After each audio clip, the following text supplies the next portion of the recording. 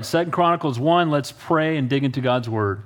Heavenly Father, we thank you, we praise you, we love you. We ask, Lord, now as we go to your word, truly that your Holy Spirit would be our teacher. I thank you for everyone who's here, none by chance, all by divine appointment. For those watching on live stream, those that will watch this later, just minister to every heart, we pray.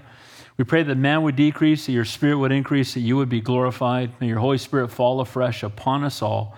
In Jesus' name we pray, and all God's people said, Amen. So, First Chronicles is just a continuation of Second Chronicles, and originally they were just one book. And then they were split in half, largely, more than likely, just out of convenience to find verses quicker. And so what we do know is they kind of have a different focus. So we know that the Chronicles were written to the church, the early believers, right? The followers of Almighty God, who are Israel, who are coming back from Babylonian captivity to Israel, and most specifically Jerusalem. And so many of those who've been gone for that 70 years really had no understanding of their history. So Chronicles really is simply a history book. And First Chronicles focuses on the history of King David. As we saw last week, as we ended Chronicles, the book ends with David's death. Second Chronicles focuses almost exclusively on King Solomon. So it's a history book for the Jews coming back out of captivity in Babylon. Now, we're going to see this, interestingly enough, the history of Second Chronicles is going to span about 420 years of time. And at the end of the book, it's going to end with them going off into captivity in Babylon. So those coming out of Babylon, when they read First Chronicles, it was things that happened during King David's time. And then they're going to see the history all the way up into the time when, if they're over 70, they were taken into captivity. If they're under 70, they're going to find out just how they ended up in captivity. So First and Second Chronicles, by the way, the greatest history book ever written, and it's not even close, the Bible. Amen? And so we want to study history. We do it by studying the Word of God. Now, I titled the message, grab your outline. The fear of God is the beginning of wisdom. We're going to see in tonight's text, we're going to be introduced in a deeper way to King Solomon. We know he was the son of David. We know that David was preparing him to take his place. We know that David had accumulated everything that was needed to build the temple. And we're going to see now that Solomon is finally on the throne. And it didn't get there easily. We'll talk about that. And we're going to see that this is the chapter where God asks him, ask me what you want, and I will give it to you. And we're going to see what he asked for. Most of us know what it is, but we're going to learn something about that. So I titled the message, The Fear of God is the Beginning of Wisdom. So first thing, Lord, one of the things we need to do as believers, if we truly want to fear God, if we truly want to have intimate fellowship with God, the first thing we want to do is seek the Lord. And that's the first thing. These are all examples we're going to find in Solomon in this text. The first thing he's going to do as the new king is he's going to seek the Lord. The Bible says, but seek ye first the kingdom of God and his righteousness, and all these things will be added unto you. How much time do you spend seeking the Lord? How much time do you spend in intimate fellowship with the Lord? We need to spend more time with him. And not only do we seek the Lord, but secondly, you're going to see on there, deny the enemy. We're going to see Solomon dealing with some of his enemies right off the bat. As soon as he becomes king, he's going to rid some of his greatest enemies in a short amount of time. And we too, if we're going to walk in intimate fellowship with God, we too have to put the enemies to death. And the enemies for us are the world, the flesh, and the devil. We'll talk about that. Give your best to glorify God. We'll see that in these first 6 verses. And then finally, seek the Lord with other believers. As we end the first 6 verses, they're all going to come together and praise the Lord in unity. You know, one of the things about the word fellowship that gets misunderstood sometimes, certainly fellowship is us, again, communing with each other, but it's really us communing with the Lord. Amen? So when we come on Sunday, we come to be with other believers and to be encouraged and strengthened in our faith. But the main reason we come here is to draw closer to the Lord. Amen? To have intimate fellowship with him. Point number 2, fear of God is the beginning of wisdom. Ask according to his will, not your wants. Boy, that does not fit with the name it and claim it, grab it and blab it crowd at all. Amen? But we don't ask what we want, we ask what God wants. And because you hear me say it all the time, because we're all idiots compared to God, God knows what's best for us. And so we want to come humbly asking the Lord, Lord, what's best for us? Lord, we want your will, not my will. And that should be our heart. And maturity in the Christian life is all about learning to live according to God's will, not about getting God to do things your way or our way or my way. So come before him after you ask according to his will, not our wants. We are to come before him with a heart of humility. We'll see that with Solomon. We're to begin with a heart of thanksgiving, thankful for all the Lord has done for us. Have you ever looked, really taken apart the Lord's Prayer? By the way, it's not really the Lord's Prayer, it's the model prayer, because the Lord's Prayer really comes in another chapter. But what does it say? How does it start off? Our Father which art in heaven, hallowed be thy name. Holy is your name. It begins with identifying who we're praying to, and then it begins with praise. And so too, when we come to the Lord, we should begin with thanksgiving of what we already have.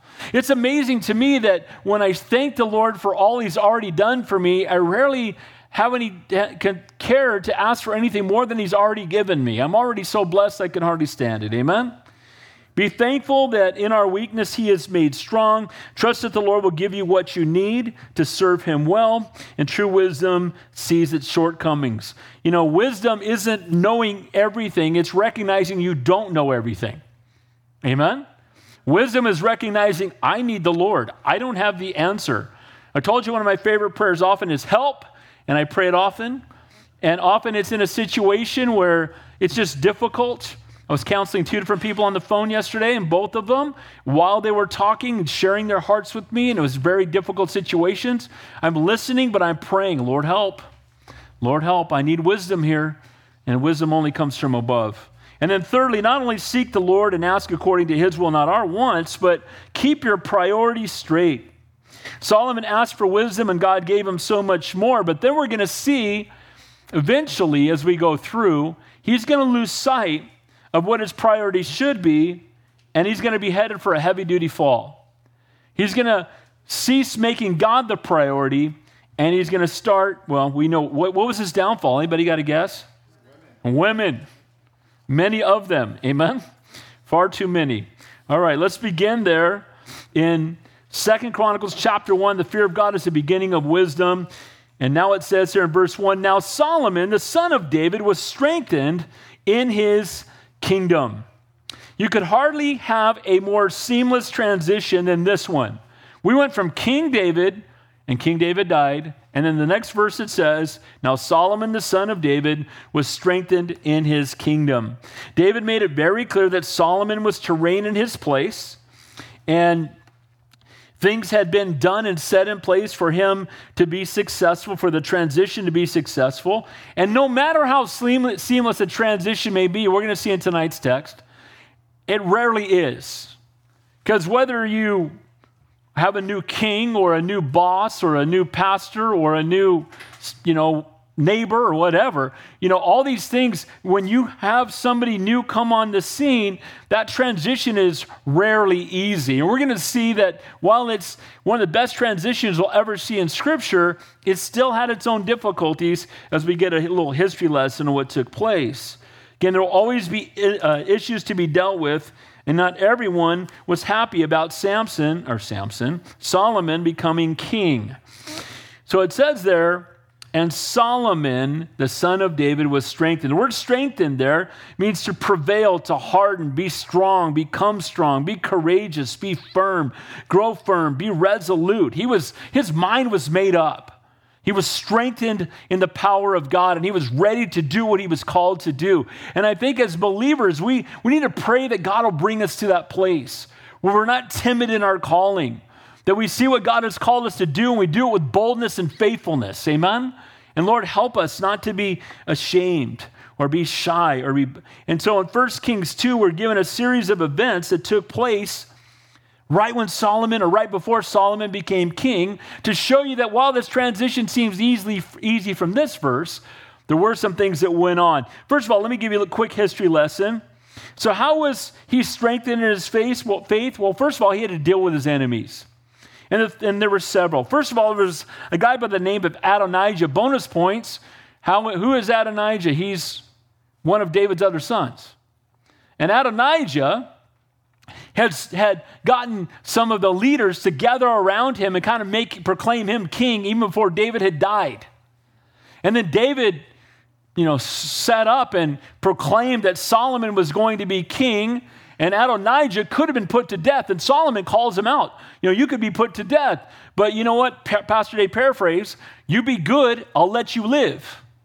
Well, Adonijah, we fast forward a little while after he's king, and he goes to Bathsheba, and he asks her, that's David's wife, one of his wives, that's so wrong, but one of his wives, and he says to her, can I have David's concubine as my wife? Now this makes, first of all, again, another problem. Now this was the concubine, what was her name again? Abishai. It was the electric blanket. Do you remember that one? Do you remember when he was cold at night and they brought him in a concubine? Do you remember that? I always think of the electric blanket when I think of her. It's cold out. He's old and cold, right? He's old and cold, and they brought him a concubine, and she laid next to him to keep him warm. But so this concubine was one of his concubines, and by Adonijah doing that, what he was doing was he was saying, I'm going to take the place of the king by marrying one of his, concubine/wives. And when Solomon found out about that, he had Adonijah executed. So it wasn't all that simple, this transition. Okay? So again, Solomon was gracious, but Adonijah began to do things that would undermine his role, and Solomon had Adonijah put to death. Then Abiathar, the priest that had helped Adonijah, he had him banished. He sent him away and basically let him know, you ever come back, you're dead. Again, not the easiest transition. You had to kill one of your brothers, and now the guy that's the priest, you have to send him away. Then there was a man by the name of Joab, who was David's chief general, who had also helped Adonijah, and he too was put to death. But I would not want to be Adonijah's friend. How about you? And then he took Shimei, the man who had cursed David, and gave him a chance to live. But Shimei blew it, and Solomon put him to death. So one of the easiest transitions we see in Scripture wasn't all that easy, and sadly, it's because there are men involved. So what are some of the things that we need to put to death? Well, the three enemies that we ought to be careful of, first is the world. The world is that invisible system directed by Satan, which tries to turn us away from God. The Bible tells us, for whatsoever is born of God overcomes the world, and this is victory, that we overcome the world even in our faith. You keep believing and following Jesus. The world wants to draw you away. The world wants to distract you. And especially today, is there more things that distract us than ever in the history of the world? That thing, the digital crack you carry in your back pocket. I left mine at home tonight. It's a God thing. That thing you carry around that's so addictive that takes your eye, and you can be looking at that thing, and you look up, it's been an hour, and you haven't spent 5 minutes in the Bible, and so it can be a distraction, and the world can distract us. But not only the world, it's the flesh. The flesh is the part of us that loves to rebel against God. We need to learn to be crucified. We need to learn to die to ourselves. It says in Galatians 2:20, I am crucified with Christ. Nevertheless, I live. Yet not I, but Christ lives in me. And the life which I now live in the flesh, I live by faith in the Son of God who loved me and gave himself for me. The way that we put the flesh to death, the only way we can is if we walk in the fullness of the Holy Spirit. You walk in the Spirit or you walk in the flesh.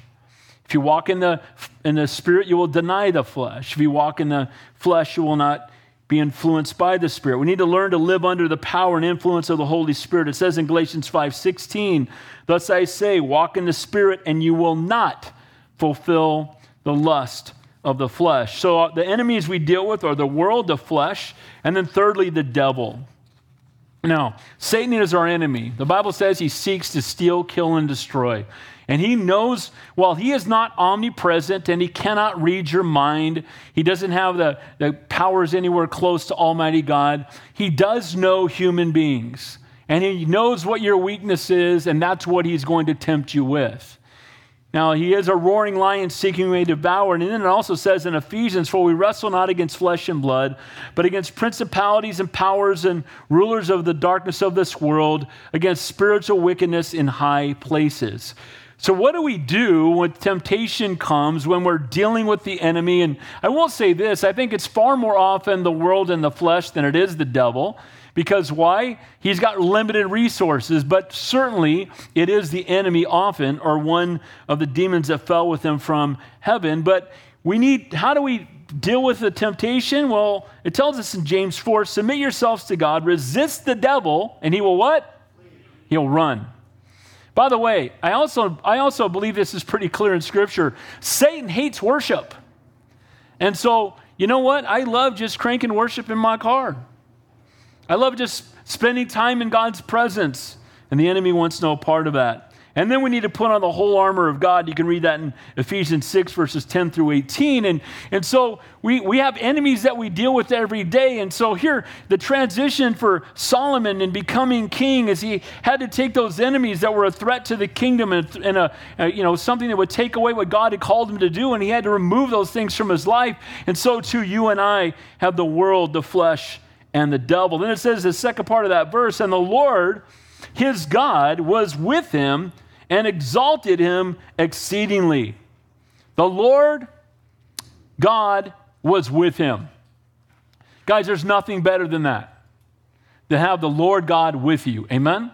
He will never leave you nor forsake you. If you've been born again, the Spirit of the living God has come to live inside of you, and he won't leave you. He won't forsake you.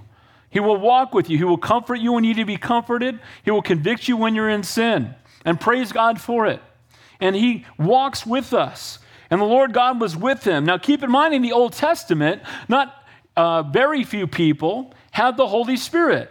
They had an understanding of the truth, but this is before the Holy Spirit was poured out upon all believers in Acts chapter 2, which is hundreds of years away from King Solomon's time. But the Lord would fill people with the Holy Spirit for a time. Remember, David, as he was writing the Psalm, said, "Take not thy Holy Spirit from me," because he had the Holy Spirit upon him. And so Solomon had the Lord upon him. Solomon made a great start to his reign and as king, and God blessed it. And his father David left him with every possible advantage, and his kingdom was strong. So David has rid himself, in verse 1, we know he's rid himself of all those enemies that have come along.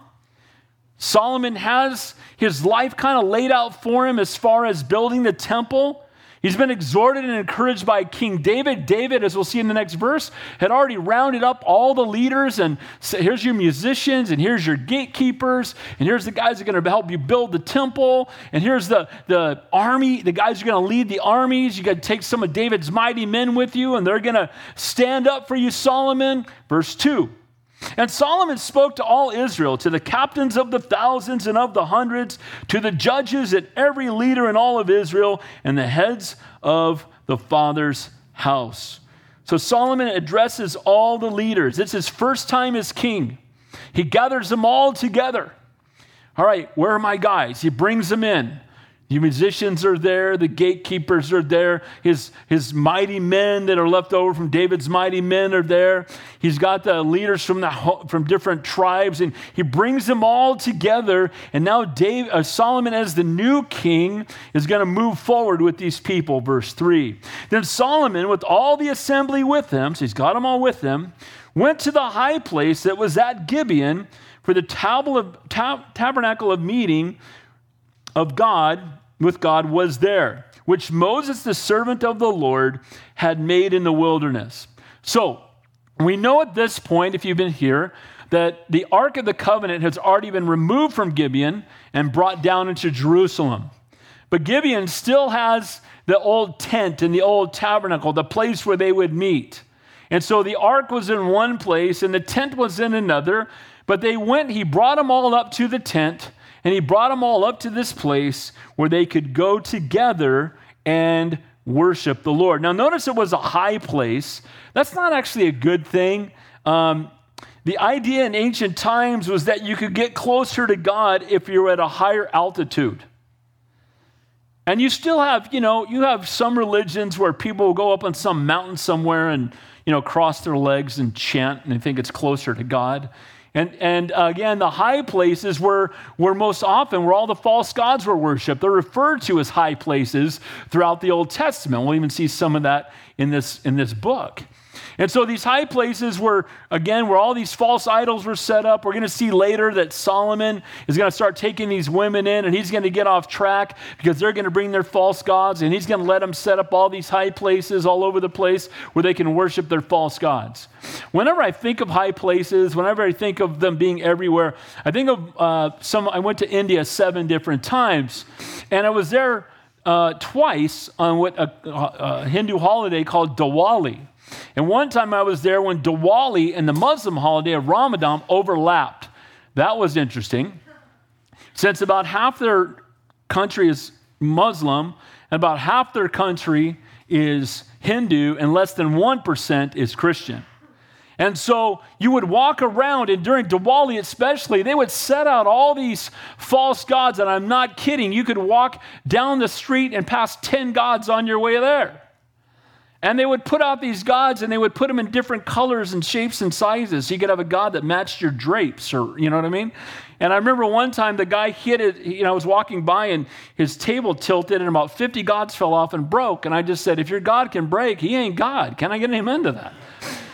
But whenever I think of the high places, I think of all these places where these false gods are being put up. Now, at this place, Gibeon, again, this is the place that God had ordained prior. This was the place where the Ark of the Covenant had once been, and they gathered together. It's not a bad thing here because it's one of the places where Yahweh was worshipped. Now, Gibeon was 6 miles northwest of Jerusalem. By the way, I just talked to somebody today.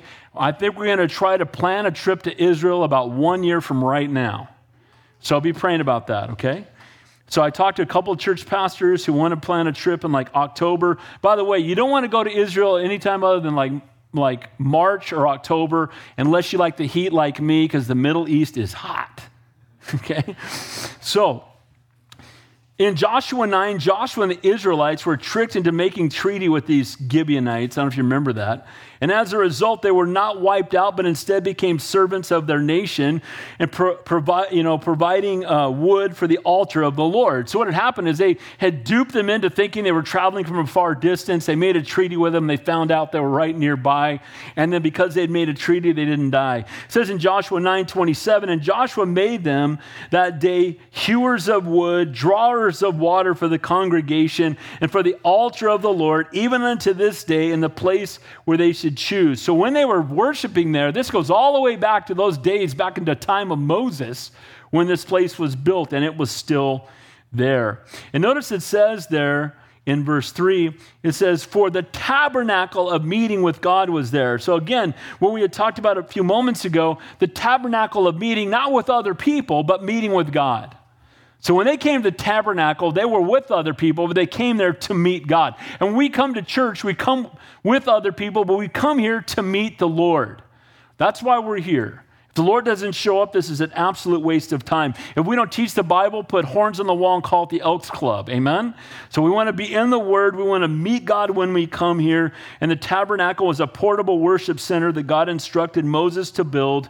It was the precursor of the temple. Originally, the Ark of the Covenant was kept in the tabernacle, but the Ark of the Covenant had been brought to Jerusalem.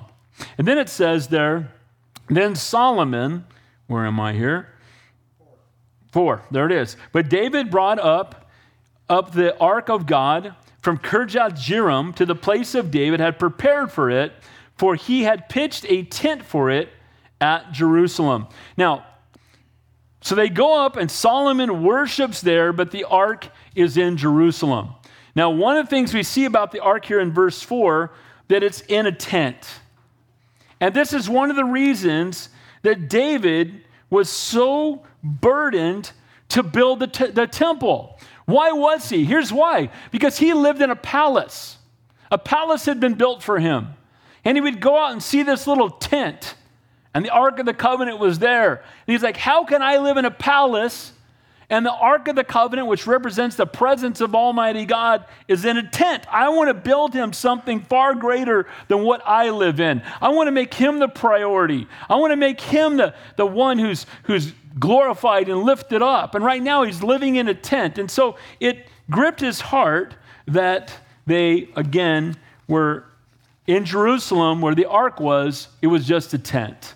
And we're going to see that, again, David, remember, that was that point in his life where his number one focus above anything else was getting that temple built. And when he found out from God, because he was a man of blood, a man of war, he could not build the temple, he said, I'm going to get everything done. I'm going to have the IKEA box out and ready to put together. So when Solomon becomes king, all he's got to do is take the pieces out and make it happen. I'm going to have all the tools there. I'm going to have all the craftsmen there. I'm going to have them ready. We can track the progress of the Ark of the Covenant. You ever done this? So Joshua brought the Ark and the tabernacle to Shiloh, Joshua 18. In the days of Eli, the Ark was captured and the tabernacle was wrecked. Then we saw the Ark come back to Kirjath Jearim in 1 Samuel 7. And then Saul restored the tabernacle at Nob in 1 Samuel 21. And then Saul moved the tabernacle to Gibeon, which where it was in this text, back in 1 Chronicles 16. And then David brought the ark to Jerusalem and built a temporary tent for it. And we see it here. We saw it back in 2 Samuel 6:17. And there are several reasons that could explain why David did not, again, bring the tabernacle from Gibeon to Jerusalem, because he didn't want a tabernacle, he wanted a temple. He didn't want to bring that old ratty tent that's been out there for hundreds of years and drag it in. He already had a smaller tent where the ark was taking place, and he said, I don't want to do that. I don't want to give God that. I don't want to give God halfway. I don't want to give him the leftovers. I don't want to give him some old beat up thing. I want to make for him something worthy of him. And guys, we should give to him what is worthy of him. We shouldn't give God our leftovers or, the end of the day or whatever we've got left. We want to give God the best that we have. Amen? And that's what we see here taking place. Maybe that David was simply focused on building the temple. I think that's the case. And again, the tabernacle was not moved when it, again, was necessary, and so they just left it there. And then it says there in verse 4 again, it said, we had pitched a tent for it in Jerusalem. And again, the tabernacle is still in Gibeon, but the ark was moved to Jerusalem, where David made a separate little tent for it. And it was the ark being in a tent in Jerusalem, again, that pierced David's heart to build the temple. Sometimes it's when we see and get a perspective sometimes where we're doing something, and then we see that something that could be and should be done for the Lord is so much more important than whatever it is we're spending our time doing. And we say, you know what, I'm just going to stop. I don't have time for this anymore. I need to go do this. And that's what happened to King David. King David was a mighty warrior. King David was a rich man. King David had defeated his foes. Everybody on the planet was afraid of King David because of King David's God. And King David could have easily just rested. He could have just gotten caught up in chasing after money, but he didn't do that. His priority was that God would be glorified. Verses 5 and 6. Look what it says here. Now, in the bronze altar of Bezalel, and the son of Uri, the son of Hur, he put before the tabernacle of the Lord. Solomon, the assembly, sought him there. And Solomon went up there to the bronze altar before the Lord, which was at the tabernacle of meeting, and offered 1,000 burnt offerings on it. Now, first thing we want to see here is that this was built by Bezalel. That's Exodus chapter 38. This thing's 500 years old. It's a 500-year-old, altar that was created, again, during the time of Exodus. Solomon and the assembly came to seek the Lord in that place. And you'll notice that when Solomon, as king, is making his first public sacrifice to the Lord, he doesn't give God the leftovers. It says he makes 1,000 sacrifices. Now, we can read through verses like this, and do you have any clue how bloody 1,000 sacrifices might have been? I cut fresh steaks and there's blood, there's a lot of blood. Can you imagine 1,000 sacrifices and all the blood that must have been running all around that altar and all the blood that was taking place? And can you imagine how good it was smelling when that stuff started frying up? Amen?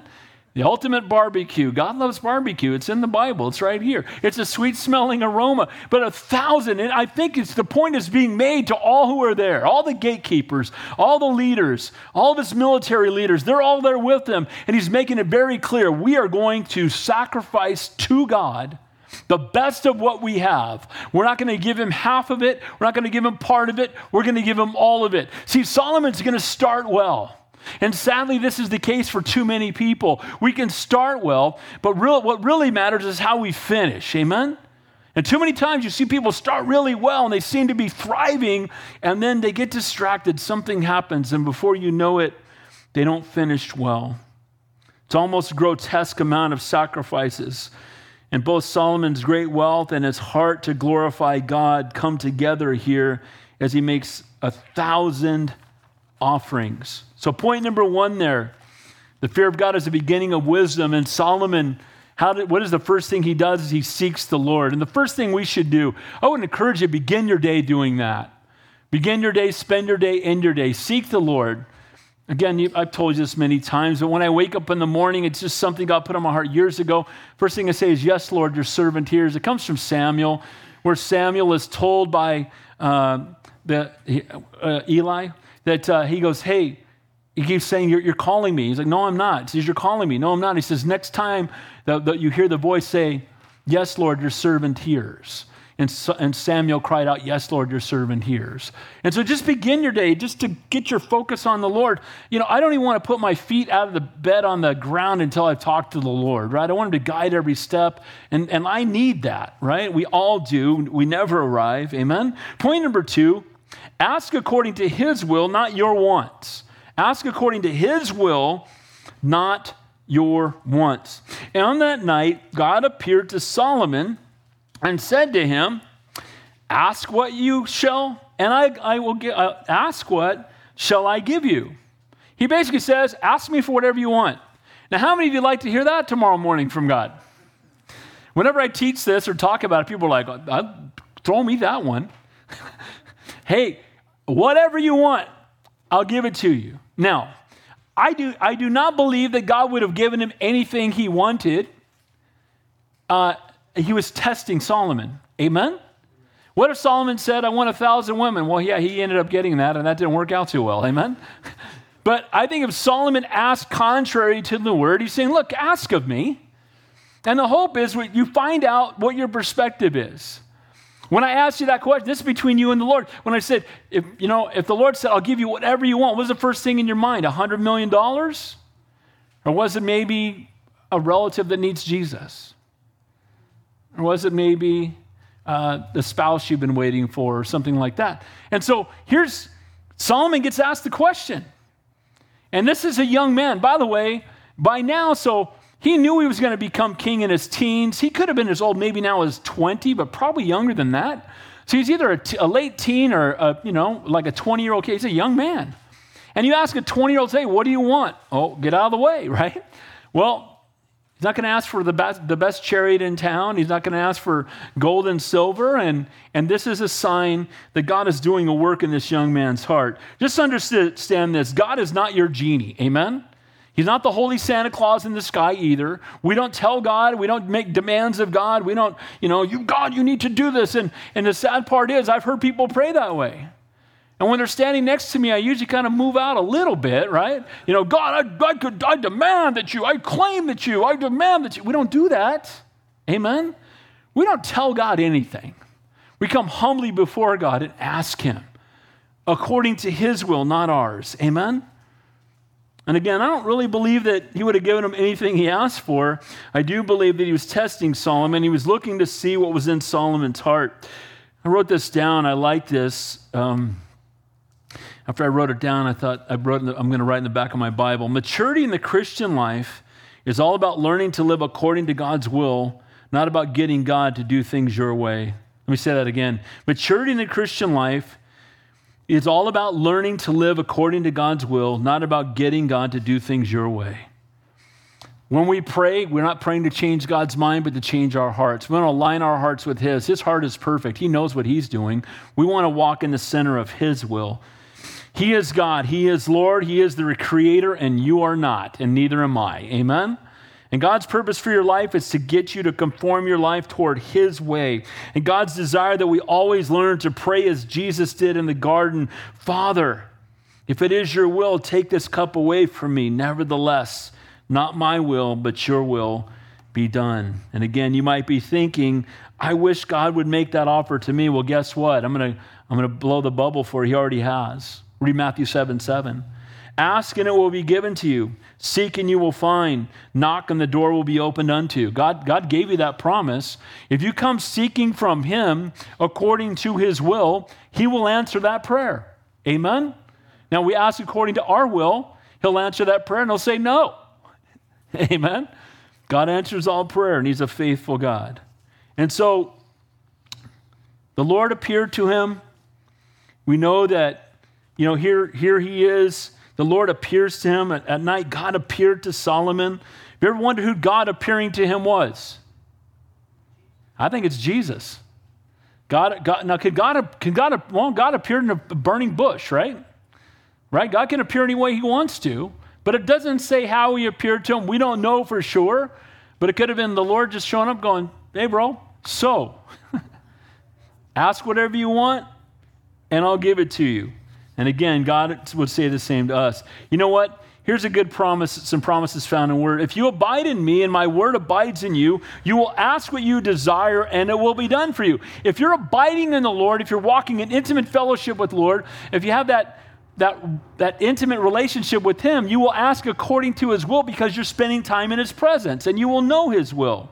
It says in 1 John 5:14, which we will look at on Sunday. Now, this is the confidence that we have in him that if we ask anything according to his will, he hears us. God's promises are according to his will, not our fleshly wants.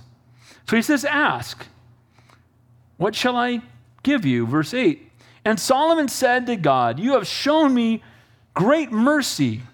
You show great mercy to David, my father, and have made me king in his place. So the first thing that we see David does when he's asked to ask God for anything, he begins first with a heart of thanksgiving. You blessed my dad, and then you showed mercy to let me take my dad's place. And so the first thing he does when he's asked for anything he wants, he first just thanks God. He thanks the Lord for his grace. He thanks the Lord again for the fact that God gave mercy to his father and made him king in his place. So Solomon's response, again, comes from a heart of humility. Notice what it says there in verse 9. Now, O Lord, let your promise to David my father be established. For you have made me king over a people like the dust of the earth in multitude. So again, he starts off with thanksgiving. Notice how he comes in humility before God. He doesn't come in making demands of God. He doesn't tell God what to do. And there's few things that make me sicker to my stomach than when I hear that. And you'll see people do that. I've had people tell me when I pray according to God's will, you got to stop praying that way because that's faithless prayer. You have to tell God what to do. No. I always tell them, show me a Bible verse for that and I'll start doing it. You're taking a text out of context. You know what? That makes you a con. Amen? So Solomon's response to God's amazing offer, he doesn't just blurt something out. Notice that. First thing he says is, oh, thank you for showing mercy and letting me be the king. And then he says there in verse 9, let your promise to my father be established, that, you're going to multiply the nation and you're going to bless us. And I just pray for what you've already promised. So he doesn't just say, oh, goody, goody, goody, there's the genie. Now let him tell me what I want. First thing he does is he humbles himself and he thanks the Lord, comes with that heart of thanksgiving. And again, I just love that heart. Now look at verse 10. Here it is. Now he's going to give us the answer for what it is that he would like the Lord to give him. It says, now give me wisdom and knowledge that I may go out and come in before this people, for who can judge this great people of yours? He asked for wisdom, but not for himself, but so he can minister to others. And this is a prayer I identify with, and most of us, I'm sure, in the room do, because anytime we're called by God to minister to somebody else, we know that if we get in the way, we will mess it up. And so our heart often should be, Lord, give me the wisdom and the knowledge to be able to minister to the people you've called me to minister to. Lord, I can't do this without you. I'll tell you a quick secret. You probably already know it. During the last worship song, or when Josh was praying, I'm right there praying, Lord, please show up, please show up, please show up. Lord, I can't do this without you. Lord, you got to show up. Lord, you got to move in a mighty and powerful way. Fill me afresh with the Holy Spirit. Just take me out of the way, please, Lord, for the sake of your people. And that's almost what Solomon's, he's like, can you give me wisdom so I can minister to these people? Give me wisdom and knowledge so I can care for this nation. That he's not saying, give me wisdom and knowledge so I can win at Jeopardy, right? He's saying, give me wisdom and knowledge so I can minister to the people you've given me. And I think whatever we're called to, whether it's children's ministry or men's ministry or youth ministry, or we're called to serve in a practical way, our prayer should be, Lord, give me what I'm going to need to faithfully be able to minister to your people in a way that's glorifying and honoring to your name. Help me, Lord. I desperately need this. I cannot do this without it. Wisdom isn't, again, believing we know everything. Wisdom is recognizing that we'll never know everything and that we'll always need the Lord's help. Again, the fear of God is the beginning of wisdom. See, when we have a fear of God, a reverence for God, a fear for just who he is, it does bring us to a place of desperation before him. The word there where he talks about give me, in verse 10 there, it says, give me wisdom and knowledge. Again, knowledge there, literally, he said, the word is a hearing heart. Give me a heart that understands. And he asked for what he needed to rule well, to serve well. One of my prayers is, Lord, give me what I need to be the best worker, the best husband, the best father. Help to be whatever those things that God has called you to do in your life. And we need the Lord's help because without him, we just cannot do it.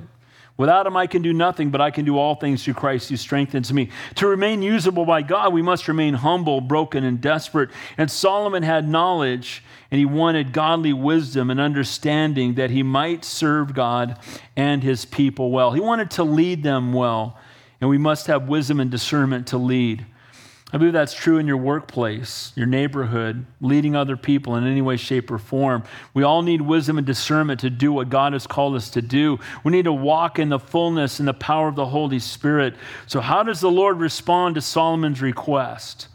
Lord, give me wisdom. Lord, how is he going to respond? Look at verse 11. Then God said to Solomon, because this was in your heart, and you have not asked for riches or wealth or honor or the life of your enemies, nor have to have a long life, but have asked for wisdom and knowledge for yourself, that you may judge my people over whom I have made you king. So again, the Lord's making it clear, you could have asked to wipe out all your enemies. That wouldn't be a bad ask, right? Wipe out all my enemies so I don't have any more problems. I don't have to kill another Adonijah. Just wipe out all my enemies, destroy all the enemies all around the world that are going to get in my... You didn't ask for that. Give me all the riches in the world. I want to be the richest man who ever lived. Boy, when you got a lot of money, you can solve a lot of problems. But we know riches aren't the answer. Could have asked for cattle and horses. He could have asked for a lot of different things, but he didn't. He didn't ask for a long life either. Lord, let me live to be 1,000 years old. By the way, I would never ask for that on this planet. I don't know about you. I didn't want 100. I don't want to catch you. I want to be anywhere near where Jack got, in Jesus' name. Amen. I want to be in heaven long before then. But that's not what he asked for. He asked for God to pour out upon him what he would need to be able to faithfully minister to God's people. Boy, can there be a better prayer. And then he says in verse 12, wisdom and knowledge are granted to you, and I will give you riches and wealth and honor, such as none of the kings have had, who were before you, nor shall any after you have the like. So the richest man who ever lived on this planet was Solomon. And Solomon was blessed by God with riches because what he asked for was wisdom. And you know what? God will tend to, as my buddy Pastor Rob says, if he can get it through you, he'll get it to you. And if a man has godly wisdom, he's a man that God can give things to, and he won't hold tight to them. He'll use them for the kingdom of God and for his glory. If he has an eternal perspective, and if he prays the way that Solomon prayed. Now, is Solomon going to stick to this? What do you think? If you've read the Bible, you know the answer. What is it? No. Solomon is going to crash and burn all over the highway. And because he's going to start well, and he's going to start humble, and he's going to start desperate, and he's going to say, I just want to serve your people, nothing else, Lord. Can you just let me serve your people? And I need wisdom to do it, so can you give me the wisdom to serve your people? And he's going to give him riches, and in the beginning, he's going to use it for God's glory. He's going to build him the temple, and he's going to make it a glorious temple where God will be worshiped and praised. But sadly, like all of us, if we're not careful, we can lose sight of what we're really called to do and who we're really called to be. So point number 2 there, ask according to his will, not your wants. Maturity in the Christian life is all about learning to live according to God's will, not about getting God to do things your way. You know, true wisdom will see its shortcomings. A truly wise person will be humble and will recognize there's area of my life that I need help with. And I'm sure, you guys all know my testimony. And one of the biggest struggles for Lynette and I was always my kids. From 2009 on, it was a struggle. What do we do? How do we care for them? What do we do for them? How do we, we did the tough love. We did the send them all to rehab. We did the let them stay home. And no matter what we did, it didn't, we just struggled. And we would cry out to God constantly. And there's many other things in my life just like that where we can't fix it. We can't do it. You know what it does? It gets you on your knees crying out to Almighty God. Amen?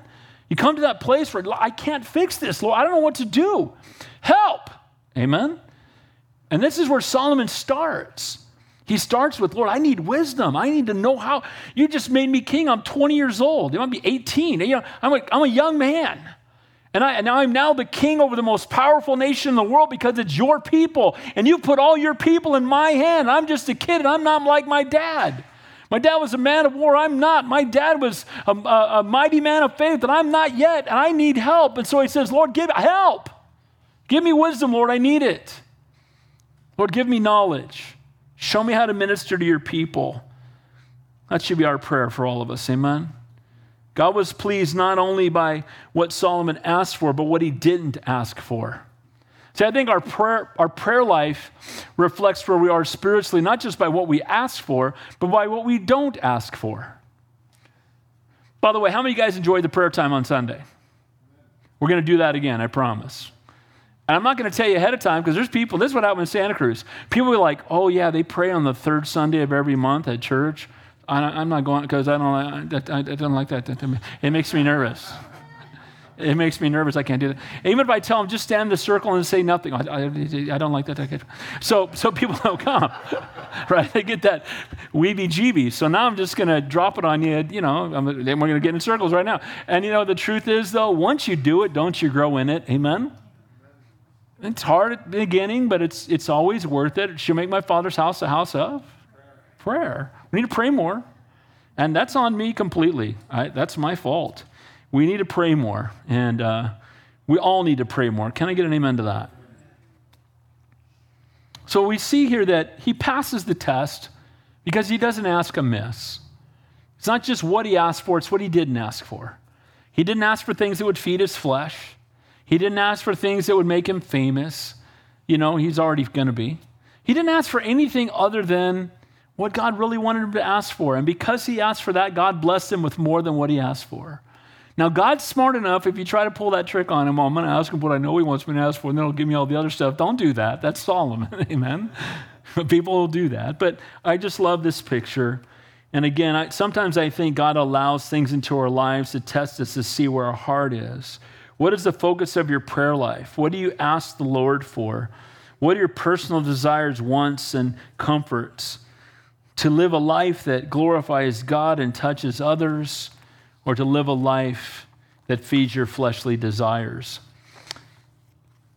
So we need to have the right priorities when it comes to our prayer life, when it comes to our life. The lesson here is not about becoming rich and powerful. The lesson is about, again, what your priority are. Again, seek first the kingdom of God and its righteousness, and all these things will be added unto you. Key to a faithful and a fruitful and faithful life is walking in intimate fellowship with God. And Samson asked for a good thing, but we do not see the depths of intimacy that David has with God ever in Solomon's life. See, he prays a good prayer here, but he doesn't live it out. And the one thing we know about King David, now Solomon wrote, a lot of the Proverbs. He had wisdom. But David wrote a lot of the Psalms. And what are Psalms? What are they? They're worship songs. David had a heart of worship. David was a man who was alone with the sheep and watching keeping the wolves and the bears and the tigers away and lions away. And it was all preparation for him to be a mighty man of God who would slay a man like Goliath. And so when we're going through those times in our life, no suffering is wasted. Everything we go through is preparation for what God has for us next. And again, sometimes we'll wonder, why do I go through this and nobody else does? Why do I have this disease when nobody else does? Why do I suffer financially maybe when nobody else seems to? Why do I have, prodigal sons and daughters when not as many people do? Why did my son go to heaven when other people's didn't? And again, we just have to learn to trust in the sovereignty of God, that he knows what he's doing, and thank him in the midst of the trials and praise him for it. Amen? And trust him no matter what. Solomon's lack of intimacy with God's going to show up later in life when he walks away from the Lord and after the gods of all his pagan wives. And that's the only way we can finish strong, is if we remain desperate. As soon as we cease to be desperate, we cease to be usable. As soon as we cease to be desperate, we cease growing in our relationship with the Lord. I love this. It's a soldier's prayer. I just saw this today. I'd never seen it before. So often we ask amiss, not walking in intimate fellowship with God. This is a soldier's prayer from the time of the Civil War. Here's what it says. I asked God for strength that I might achieve. I was made weak that I might learn humbly to obey. I asked God for health that I might do greater things. I was given infirmity that I might do better things. I asked God for riches that I might be happy. I was given poverty that I might be wise. I asked for power that I might have the praise of men. And I was given weakness that I might feel the need of God. I asked for all things that I might enjoy life. I was given life that I might enjoy all things. I got nothing that I asked for, but got everything I had hoped for. Almost despite myself, my unspoken prayers were answered. I am among all people the most richly blessed. I think sometimes when I pray, I'm asking for the wrong things. How about you? Lord, help us. Final point, number 3 there. So we've seen seek the Lord, ask according to his will, not our wants, and keep your priorities straight. Look what happens in verse 13. So Solomon came to Jerusalem from the high place, it was at Gibeon, from before the tabernacle of meeting, and reigned over Israel. So his public ministry, if you will, in a certain way, began with him worshiping. It began with him seeking the Lord. It began with him making sacrifices. And now he comes down from this place of worship, and now he is seated in that place where he's going to reign over Israel. So Saul actually reigned, or began to reign, in great wisdom that God gave him at Gibeon. A famous example of his wisdom is found in 1 Kings 3:16. Remember when he judges between the two mothers? You guys remember that? So there's that wisdom that came because he asked for it. And people today, I would venture to guess that in our country, 90% of the people on this planet know that story. Amen? It's my baby. It's my baby. Cut it in half and split it. No, don't kill it. Oh, it's hers. Amen, right? And you're like, wisdom. And God had given him that wisdom because he asked for it. And because he had that wisdom, he was able to give the answer that needed to be given. And he knew how to deal with people in the midst of a great difficult position to be in. How do I know who's telling the truth? And God gave him the wisdom to do it, to oversee, and again, to minister to his people. But notice what happens here. And Solomon gathered chariots and horsemen. He had 1,400 chariots and 12,000 horsemen, whom he stationed in the chariot cities and with the king in Jerusalem. Now, why is that an issue? It's about to become one. Because remember, the one thing the Lord told them not to multiply was horses. They were told not to multiply horses. Why? Because they would put their faith in their army. Some trust in chariots and some in horses, but we will remember the name of the Lord our God. And David's already, now he's wealthy, and maybe at this point it's not really the issue yet, but it's going to become an issue for him later. The famous stables of Solomon show that he had a cavalry he assembled for Israel, massive cavalry, Calvary. And unfortunately, it also shows that Solomon did not take God's word seriously in Deuteronomy 17:16, when God said, "But he shall not multiply horses for himself." And that's speaking of the king. Then notice what it says there. So he made chariots, and it says also he made silver and gold as common in Jerusalem as stones. Now it's silver and gold is as common as a gallon of gas, right? It says he made cedars as abundant as the sycamores which are in the lowland. So Solomon he's asked for wisdom of God, and now what is he doing?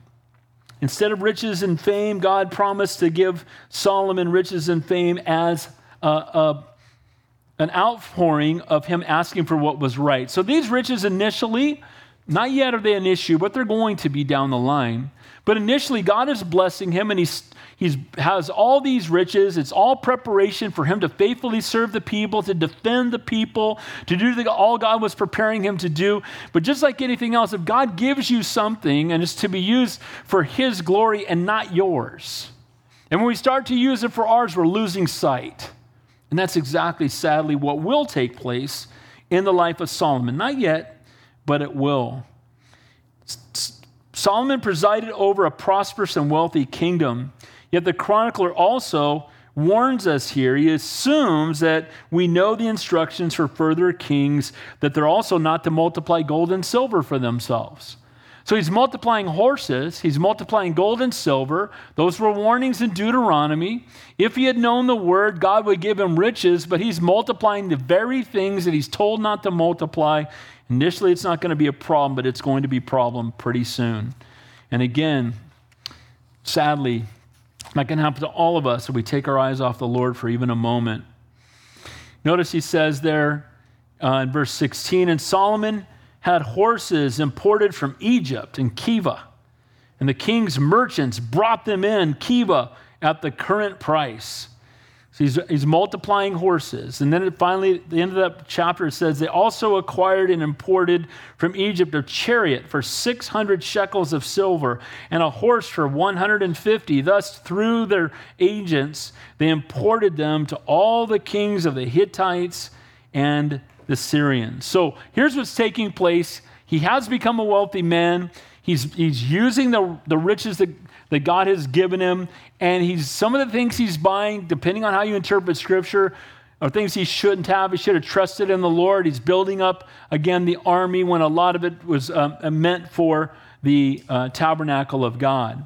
So they may explain why Solomon breaks an obvious commandment, because perhaps the importation of horses from Egypt began as a trading, and he becomes a trader. And from this, perhaps Solomon could say, "I'm importing horses, but I'm not doing it for myself. I'm not breaking God's command to multiply horses for myself." And guys, we will sometimes try to do that, say, "Well, I know this is ungodly, but I'm not doing exactly that.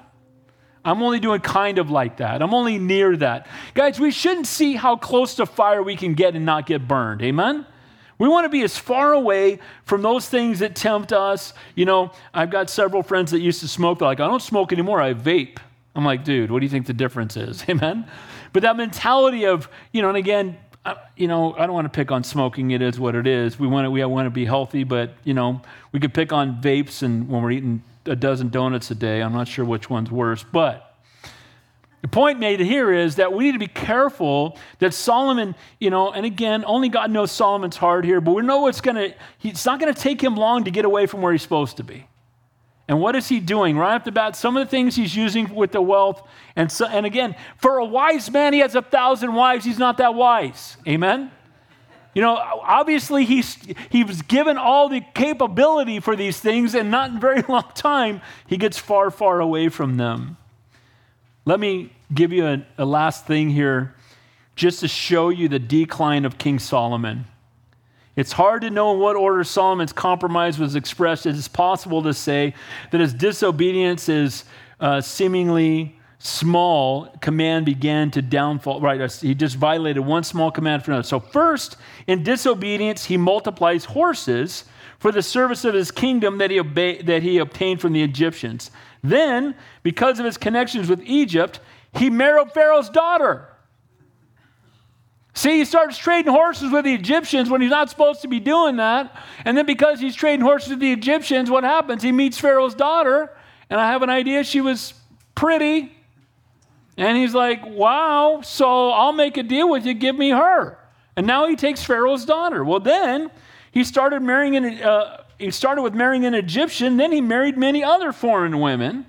Then because of the presence of the foreign wives, he built temples to their gods so they could go worship their gods. Then because of the presence of their temples, he began to worship their other gods. Do you see how this one little compromise leads to another one, which leads to another one, which leads to another one, and before you know it, you went from here to all the way over there. Nobody goes from a loving, wonderful, married life to committing adultery in a day. It doesn't happen. It's that one little compromise. You're arguing with your wife, and then the lady at work, she's all complimentary, and she's telling you how handsome you are. My wife hasn't said that in a while. And I left home, and my wife was still getting, her face on, and this lady's all dolled up wearing a $1,200 suit. And then this one wants to go to lunch, and, and my wife didn't cook dinner last night, so I'll just go to lunch. And before you know it, the lips of an adulterous woman drip with honey, and the path to her house leads to hell. Amen? So look at that again, real quickly. It started by multiplying horses, and he was doing bargaining with the Egyptians. Then because of the connections with Egypt, he married Pharaoh's daughter. And then because he started marrying Egyptians, he started marrying other foreign women. And then because he had the presence of foreign wives, he built temples for them to use. And because of the temples, he began to worship false gods himself. And Solomon ends up far away from God. Lord, help us. Amen? Not to fall into that same trap. May we keep our priorities straight. Seek ye first the kingdom of God and his righteousness. Amen? So the fear of God is the beginning of wisdom. For us as believers, following the good things in his example, seek the Lord above all else. Make him the priority and the passion of your life. Decide tonight you're going to spend time with him tomorrow. That you're going to seek the Lord. You're going to make him a priority. Deal with the enemy in your life. Put the flesh to death. The world, the flesh, and devil. Ask according to his will, not our wants. God knows what you want and what you need, but we need to ask according to his will because he knows what's best. And then finally, keep your priorities straight. Let's pray. Heavenly Father, we thank you. We praise you for your word. We thank you, Lord, that it's living and breathing. And we thank you, Lord, for the exhortations and examples that we saw tonight. We can all fall into these traps. Help us, Lord, to begin by looking up. Help us, Lord, to begin by seeking your will above all else. Help us, Lord, to put the flesh to death daily. Help us, Lord, to honor you and seek you above all else, to seek first your kingdom. Then secondly, Lord, I pray that we'd ask according to your will, not our wants. Not telling you what we want, but Lord, asking you to pour out what we need, to give us what we need, to help us with what we need. And then finally, Lord, help us to keep our priorities straight, to make you the priority and the passion of our lives above all else. Lord, we love you. We praise you. I ask in Jesus' name that you pour out your Spirit upon everyone here. Fill us afresh, we pray. In Jesus' name, and all God's people said, Amen.